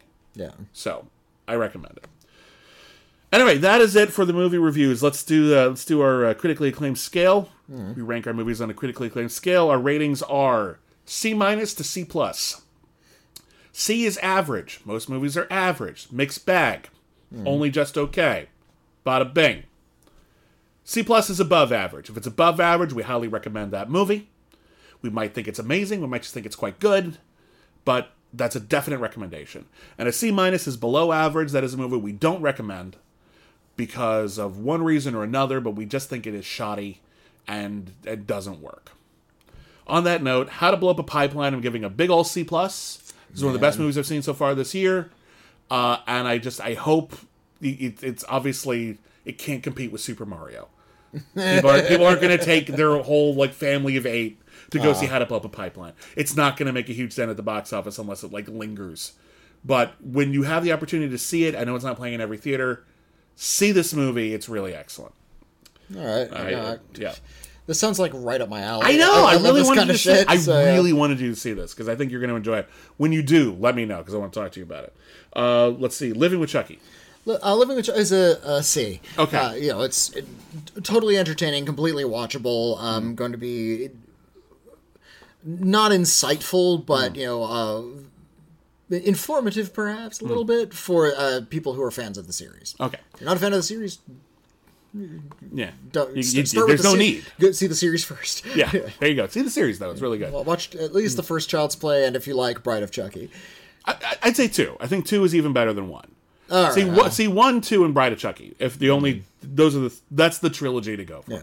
And then if you like it, watch the rest because Cult is really good if you can get to it. Anyway, moving on. Paint, big ol' C-. I don't have any animosity towards it. I just don't think it works. I think they have kind of whiffed on the idea of like the comedy character because they didn't make him clear enough. They just waffles between whatever the movie wants right now, and it makes it feel very inconsistent and not very good. And also, I just didn't laugh at it. And that's the biggest damnation of them all. I just didn't think it was funny. That's just I told you why. Boom. But there you go. Let's see here. Air. Air, C+. I really like Air. I like the performances. I like the screenplay. I thought it did have maybe not so forward a message, but I think it was saying sort of things about the state of corporate America in the mid-'80s and how that has sort of come to inform the things we think about. The fact that this movie exists at all has shown how deeply branded audiences and filmmakers have become since then. We make inspirational stories now about the creation of corporate products. Yeah. That's where inspirations come from. Tetris, there's Air, there's another movie coming out in a little bit called Flamin' Hot. It's about the creation of Flamin' Hot Cheetos. Yeah. That's where our minds are, and I think if we're going to be making these stories, we should at least make them into... They should at least be good. Really, kind of well-done Hollywood dramas, and this is a well-done Hollywood drama. I agree. I think it's very well crafted. I take issue with the way it balances some of the material that it tackles. I definitely like it a little less than you do, but I still think it's very well made, and I think the performances are excellent enough, and the highlights are high enough that I'm still going to give it a C+. Okay. It's just a bit more qualified than yours. And then lastly, the Super Mario Brothers movie. I mean, I'm going to give it a C-. I don't think it's a very good movie. I don't think there's any personality to it at all. I resent that it feels like a commercial. Yeah. I'm typically pretty sensitive when a film feels like it's pandering to audiences, when it feels like a product. I understand films are a product, but when it feels like a product, I hate it. Yeah, it shouldn't be in your face about it. It shouldn't just be a commercial. So something that is combining a lot of familiar video game iconography into something that feels like a commercial for the theme park and other things you can buy. It makes me kind of hate it. Yeah. It's like you said, it's colorful. It takes the color palettes from the video game. It's affable. It has moments that are funny for little kids. It's going to have video game references that some of the oldies might recognize. I recognized a lot of the video game references. Sure. And it is completely boring to watch. It's not that entertaining. Yeah. I like this one a little bit more than you do. A little bit, because I agree with all your points. We had a long conversation about that. However, unlike something like, for example, Space Jam, where I feel it's like the pits, which is the pits. I think that's about as bad as corporate filmmaking gets. I think, because Space Jam I don't think works in any way. It's not funny. It's not funny. It's not well animated. It doesn't do a good service to the characters. I don't think anything about it works. I don't find it very entertaining. I know some people do. We differ on that. But when you add all that to the fact that it is a corrupt enterprise, it makes me just think it's just genuinely terrible. I can't say that about Super Mario Brothers movie because I think as a passive form of escapist entertainment, it is trying so hard to not be anything that it doesn't achieve being bad. It's just watching someone play Mario. And I can watch someone play Mario all day. I appreciate a lot of the craft that went into creating the world, updating the music to cinematic language. I think there is some passive, banal, Saturday morning matinee entertainment value to be had out of that. And so for me, while I don't like the corporate aspect of it, I feel as though the movie is effective enough as an entertainment machine that I'm going to give it a C. Okay. I think this is basically the definition of corporate IP mediocrity. We're just going to show you the thing. Yeah. We're not going to do anything with it. We're not going to do anything interesting. But it is the thing. You paid for this. You get this. And now you fuck off. Yeah, and that's the movie. And you know what? You got what you you paid for. Get what you pay for. Can't complain too much about it because it's like. It's kind of sad that this is the kind of people want, the kind of movie people wanted. Well, and not the one from 30 years ago, which is like strange and off-putting in ways that I appreciate. I think it's worth noting, though, if you're going to talk about box office success, which again has little to nothing to do with the quality of a movie. Not our beat, but yeah. But it's also very different environments. Because this Super Mario Brothers movie is coming out at a time when there are no other kids' movies in the theaters. There's a few that are weeks old at this point. Yeah, like Dungeons and Dragons is not for little kids. Yeah. It's a family movie. Probably a lot of people went to see it. Puss in Boots is played out. Yeah, Puss in Boots came out like Christmas time, yeah. There hasn't been a movie for families to take younger kids in months. And when you make a movie for younger kids, the target demographic isn't the only one buying a ticket because they're bringing their parents. They're bringing the rest of their family. So and that inflates it's making that inflates the box United office of States, any one of those movies. That's why kids' movies tend to do so well. Yeah, exactly. Also, people just like being able to go see movies with their kids, and they can't always. So having something that feels safe, I understand the appeal. I understand why this is successful. I understand why people want to go see it, and it's just well made enough that I think a lot of people are going to see it and go, "That was okay. I got what I paid for." Well, but and that's again, we're not necessarily just consumer advocates here. But we're not. No, that's not what I'm talking about. I'm just saying I understand why some people are saying it's okay. I understand why some people enjoy it. I'm saying that's a very low bar to ask for. Yeah. And I have higher standards than that, and people have different standards at different levels for different types of movies, and I get it. So that's why I'm giving it like a mediocre, because I just feel like, if this was all I wanted, this is what I would get, and it doesn't hurt anything beyond the pain of just, this is what corporate IP is. Yeah. But it doesn't, like... It's so vapid that it can't even be about anything bad. It can't even mess up its message because it doesn't have one. The mediocrity protects it from being terrible. It kind of does. It can never be great, but it can also never be awful. Because it is about nothing. It can't be about something bad either. So it's just generic. Yeah. It's the definition of generic. It's well-crafted generic, but it's generic. It's generic. Yeah. Anyway, that's it for Critically Acclaimed this week. Thank you, everybody, for listening. Thank you for joining us. Thank you to all of our patrons in particular. Yes. Because without you, this show wouldn't exist. We wouldn't be able to do any of this.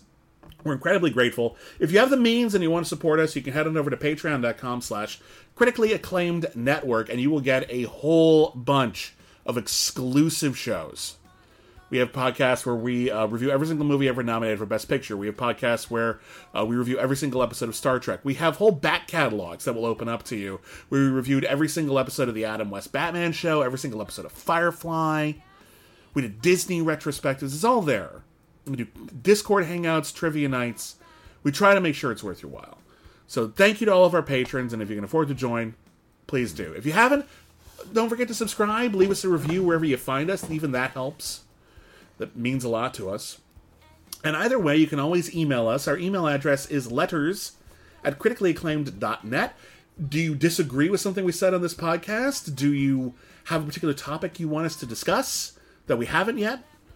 Or that we have and you missed it? I don't know. I don't expect you to listen to every back episode. You can always email us, and we might read your email in an upcoming episode of our podcast, We've Got Mail. Whitney. Yes. What is our P.O. box? Yeah, if you want to send us an actual physical letter, we do get those, and we do read them. You can send it to the Critically Acclaimed Network, P.O. Box 641565, Los Angeles, California, 90064. Yeah. And, I guess that's that, then. That's that. Thank you for listening. Don't forget everyone's a critic or anything. Just don't forget it. Let's go. I want to go to the midnight show. I'm sorry, what?